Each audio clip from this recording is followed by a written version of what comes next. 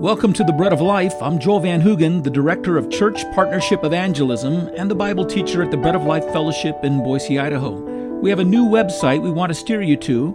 It is savingevangelicals.com. It links you to the website testyourtestimony.com. There you'll find an interactive experience that guides you in testing your testimony of saving faith. 2 Corinthians 13:5 commands that those in the church do just that. Test yourselves, it says, and see whether you're in the faith, or don't you know that Christ is in you unless you fail the test. So go to savingevangelicals.com or testyourtestimony.com and take the test. And now to God's Word. Today we're considering the local church at worship from 1 Corinthians chapter 14, and as a part of our study, we begin with a review of the primary passages in the New Testament that speak on the topic of tongues. Hang on to your Bibles and let's see how far we can get in the next 13 minutes considering what the Bible teaches about tongues. First, in Mark chapter 16, verse 17.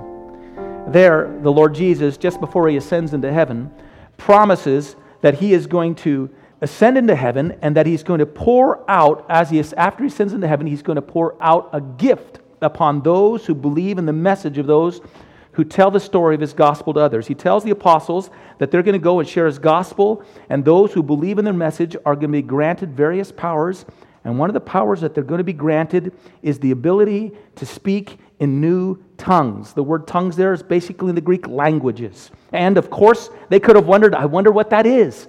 What is this new tongue? What's this new language? But that's the first place that we have tongues mentioned in the New Testament in the Bible. The next is found in Acts chapter 2. There the church is gathering together. It's 10 days after the Lord has ascended into heaven, and they've gathered together in an upper room and they're praying and they're asking the Lord to bestow upon them this gift of the Holy Spirit that he said he was going to send to them. He told them they were to tarry in Jerusalem and that at Jerusalem as they gathered he would pour out this gift. And so they had tarried, they had remained there, these Galileans mostly, instead of going to their homes. They were saying, Lord, send your gift to us, let us receive it. And we're told as they're in that upper room all praying together that the room begins to shake, and that visible images of flames of fire came down upon their heads, and they began to speak with other tongues. You'll find that in verse 4. Then these Christians were filled with a sense of ecstasy and praise, and they rushed out into the streets of Jerusalem, and they began to lift up their voices in praise of God, and maybe they didn't even know it, but they were speaking in these other tongues. It seems apparent they were Galileans. They didn't even know what they were saying. They were just lifting up their praise, but it was coming out of their mouths. It was coming out of their mouths in this ecstatic language. But the people who were in Jerusalem at that time, it was the time of Pentecost, who were from all kinds of different multiple countries that had gathered around for that feast, they spoke multiple languages, and they heard this great noise and commotion, and they were gathered that was taking place in the street as these people were crying out and lifting up their praise and exalting their voices to God, and they actually heard them speaking in their languages. And so they said, we hear them, verse 11, we hear them speaking in our tongues, our languages, the wonderful works of God. Now that's what was coming out of their mouths. In this ecstatic praise, they were lifting up an exaltation of the wonderful works of God in their lives. Now we go on. We find the next reference to tongues is in Acts chapter 10, verses 45 through 46. Peter has been reluctant to go and bring the gospel to Gentiles. He's been willing to go and bring it to Jews, but he feels that the Gentiles are unclean. God gives Peter a vision, and in the vision he has a sheet come down below him that's full of all kinds of unclean foods, and God says, Peter, eat all of that food. And Peter understands it. God is declaring to him that the Gentiles are not unclean. In fact, right after that, a knock comes at his door. 2 men have come. There's a man named Cornelius who's had a vision that there's a man named Peter that's to come and tell them the way of Jesus Christ or the truth. And these men come and invite him to go to Cornelius' house. That's a miracle in itself. He goes to that meeting, and there he goes to meet with Cornelius. As he goes to meet with Cornelius, Cornelius has all of his family gathered around and all of his neighbors and friends. There, Peter begins to proclaim to them the good news of Jesus Christ, who he is and what he's done and how he's come to save them. And as he speaks to them, we read in verses 45 and 46 these words. While Peter was speaking these words, the Holy Spirit fell upon all those who heard. And those of the circumcision, the Jews who came along, who believed, were astonished, as many as came with Peter, because the gift of the Holy Spirit had been poured out on the Gentiles also. And how do they know that? For they heard them speak with tongues and magnify God. There's no pause where Peter says, now could we pause here and let me share with you a prayer of faith that you can pray to receive Jesus Christ as your Lord and Savior. There's no prayer of faith that's given. He's still proclaiming this message that Jesus Christ has come and died for our sins and risen from the grave, and they're hearing this truth. And as they're hearing this truth, the Spirit of God meets them and pours faith in their heart to believe and accept it for themselves. And as they accept it, the gift of the Holy Spirit is poured out upon them. There is in this small gathering of individuals, this miraculous event where all of them simultaneously just begin magnifying God in tongues. Who knows? Maybe they were speaking in Hebrew. And that's why all the Jews recognized what these Gentiles were saying. We don't know. It doesn't say. Acts chapter 19, verse 6 gives us another reference to tongues. Paul is visiting Ephesus.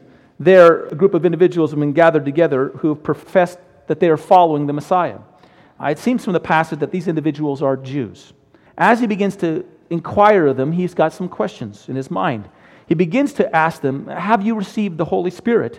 And they answer to him, we don't even know who this Holy Spirit is. We've never even heard of such a thing as a Holy Spirit. And so as he inquires further, he finds out that these individuals, they'd been baptized, but they were baptized in the baptism of John the Baptist. There were individuals who were inspired by the life of John the Baptist. John the Baptist came saying, the Messiah is coming after me, the Messiah is coming after me.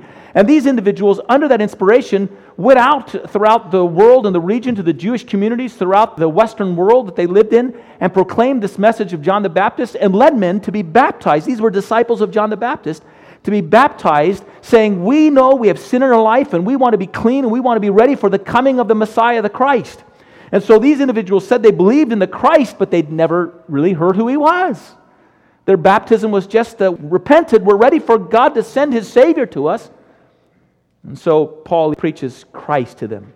And then he leads them to be baptized in the name of the Lord Jesus Christ. A demonstration, not that they're repenting of sins only, but that they're receiving the infilling of Christ's own life for themselves. And then after he does that, we're told that he laid hands on them. And we're told the Holy Spirit came upon them and they spoke with tongues and they prophesied. Now let's go to the next passage. Actually, there's no other passages. That's it. That's all the passages that you'll find in the Bible on tongues. That's all of them related to you. You'll find many more, many more on prophecy and other gifts. But this is what you'll find on the gift of tongues. Just these that I shared with you. This block of passages in 1 Corinthians 12, 13, and 14, where we find it mentioned and dealt with a little more fully in chapter 14.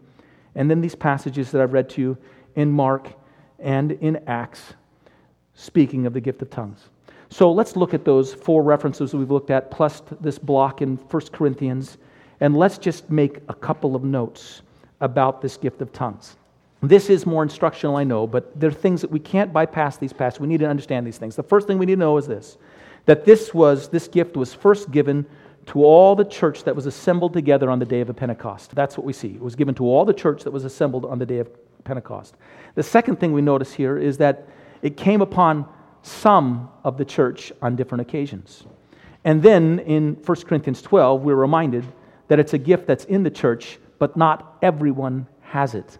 Those are things we need to recognize. Another thing we can say is this. What a person says when they're speaking in tongues, in languages, can be understood by those who know the language that's being used. That's why in Acts chapter 2, Parthians and Medes and Elamites and Cretans and Arabs and a number of other individuals of other regions around the known world that day said they heard them speaking in their own language. They heard the first outbreak of the gift of tongues on the day of Pentecost, and they understood the word of exaltation and praise that was coming from the lips of these Christians on that day because they were speaking in their language. So the gift of tongues can be understood by those who understand the language. It also can be understood by individuals who have been given by God the unique gift, another gift, to interpret those tongues. And so that's why Paul even says you might pray that you are given the gift of interpretation. Now I know what interpretation is. I've traveled to over 40 different countries. I travel every year to different countries, and I only speak one language, and I don't speak it that well. It's American. I speak English. I always have to have an interpreter. And what he has to do is take what comes as just foreign, strange gibberish to individuals, and that person knows what I'm saying, and he then shares it with another individual. And by the way, I believe I actually have spoke through individuals who don't have the gift of interpretation. I remember on one occasion, it's actually kind of an embarrassing thing. You know, you tell the churches that you're working with, listen, we need to have somebody who can speak English. We need someone to interpret for us. And so they tell you, we've got somebody. Don't worry about we have somebody. And then you find out that it's some little community, and somebody has understood just yes, no, just a few phrases in English, and he's buffaloed everybody in the church into thinking that he has all the linguistic abilities to speak English. And then when you come, you realize that he's been, he's not really what he's advertised. They hadn't been able to judge it. They didn't know. And this person doesn't have the gift of interpretation. He doesn't know how to interpret. There are other individuals you meet who actually know English very, very well. And yet when you speak, they don't have the gift of interpretation either. You know why? Because they might accurately be able to say what you're saying, but they can't pick up the Spirit in your words. They can't reflect the energy or the Spirit of God working through your language. But then there are other individuals who have the gift of interpretation. As you're speaking, they're alongside of you speaking, and you're like two pistons. And God begins to speak through you, and you recognize God's anointing on what you're saying, and you feel as what you're saying is moving through you into their lips, and there's no interruption in the thought. Well, I believe that at least is one expression of the gift of interpretation. Well, there may be others. There may be those individuals who are miraculously, and I think that's what Paul's speaking here, pray that you have the gift to interpret. There's persons who give this a miraculous ability to understand what it is they're saying. But here's what I say. It can be understood by the people who know the language or individuals who have uniquely been given this gift of interpretation. Here's another thing. This gift seems to pour out into hearts as they're filled with awe and ecstasy and wonder before God.